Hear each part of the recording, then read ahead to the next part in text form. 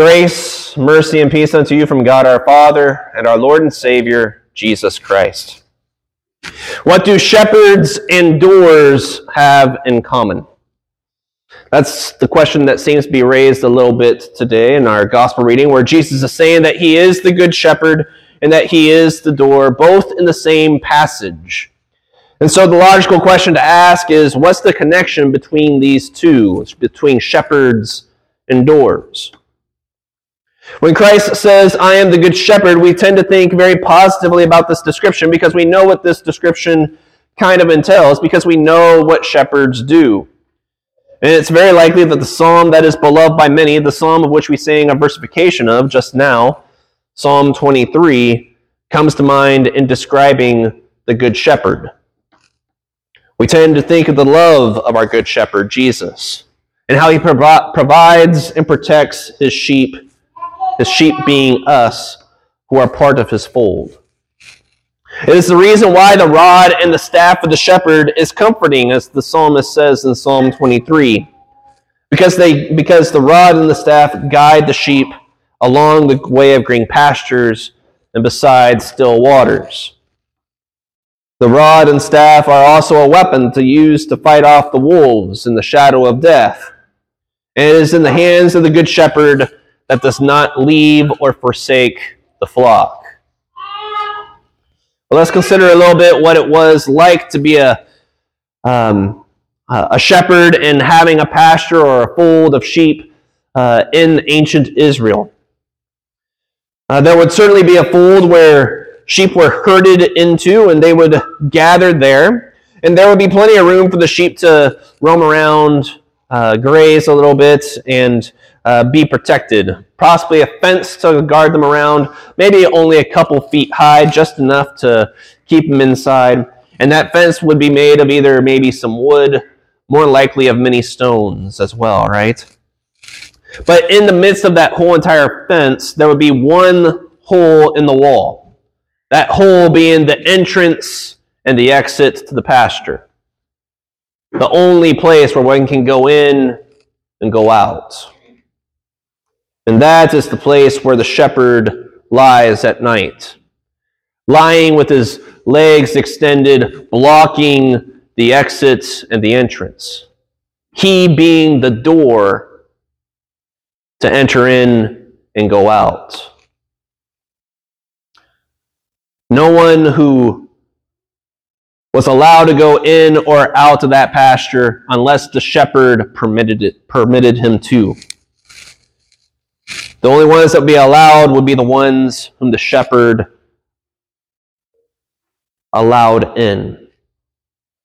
And naturally, of course, there would be those who would come in through other ways, right? Those would be strangers, thieves, and robbers. They would hop the fence. They were not there for the good of the sheep, but they were there for their own selfish gain. They would try to call the sheep with their voices, and naturally the sheep would not come, because they do not know the voice of this robber, thief, or stranger. And so they would try to lure the sheep in some other way where they could snatch them and take hold of them and take them out of the fold, or worse. And there are certainly many things that can lure the sheep of God to be taken out of the fold. There are many things that can lead us out of the fold of Christ. Among them, and possibly the greatest, is conflict amongst ourselves. When there are things that are going on that we do not approve of, that our neighbor is doing, we are tempted to look in judgment and try to sever either ourselves or the other person from the assembly. Instead of looking to live peaceably with our neighbor who is part of the fold of Christ, we would rather have reasons for peace to be disturbed for the sake of our own comfort, instead of having compassion and bearing with one another's burdens. Conflict is the result, but the selfishness is the means by which sheep are taken out of the fold. Selfishness is what leads even sheep to be caught or taken out of the fold, and by that I mean that the thief or robber may lure the sheep, appeal to the sheep's passions to try to get them to come near. They would not identify the stranger by his voice, but instead would focus on that which the robber offers, losing sight of the voice and focusing on something else.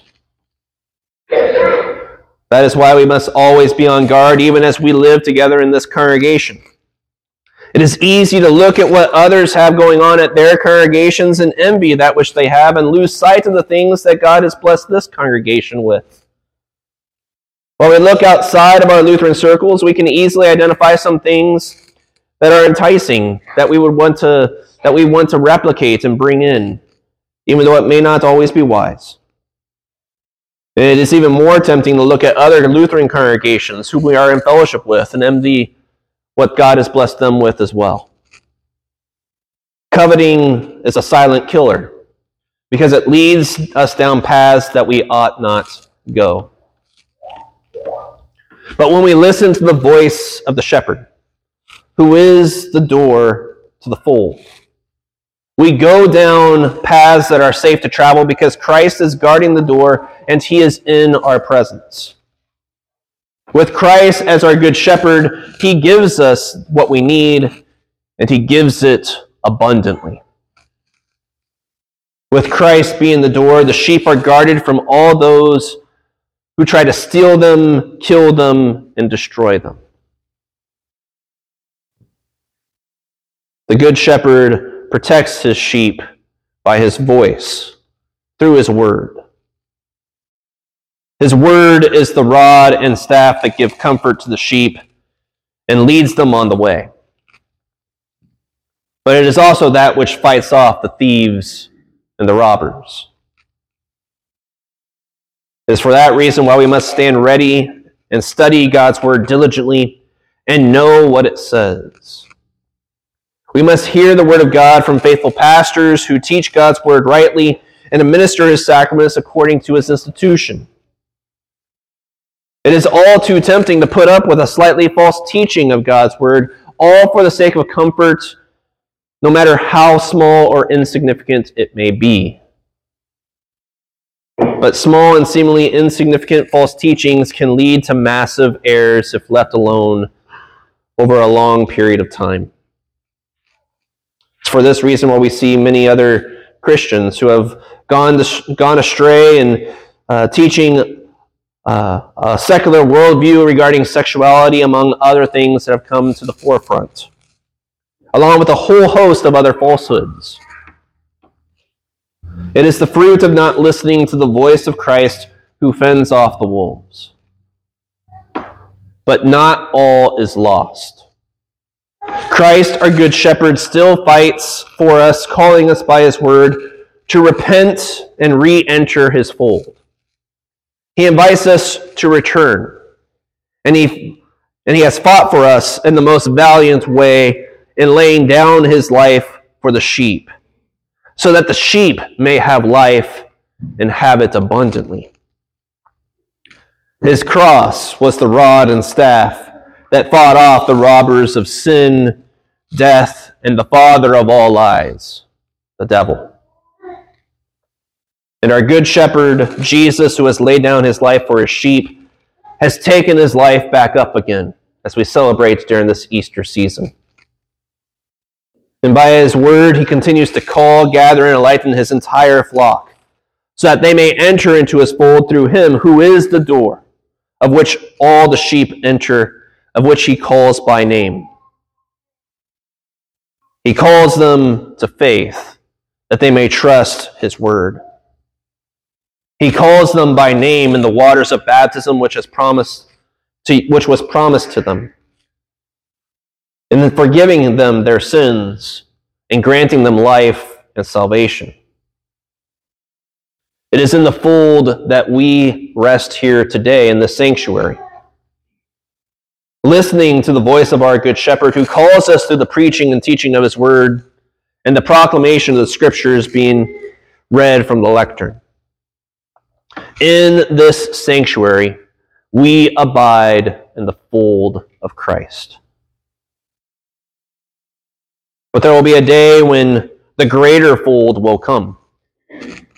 The fold of this sanctuary is but a foretaste of the heavenly fold where no thief or robber or stranger may enter.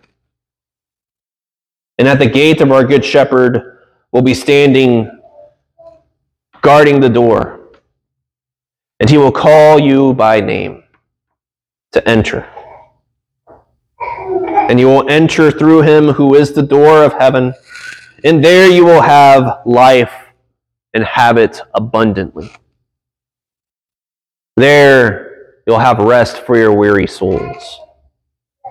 No longer will you be tempted by a stranger's voice, but your good shepherd Jesus will drive them all away by his word.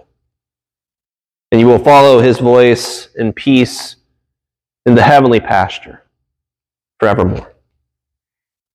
In the name of Jesus, amen and amen. And the peace that passes all understanding, keep your hearts and minds in Christ Jesus. Amen.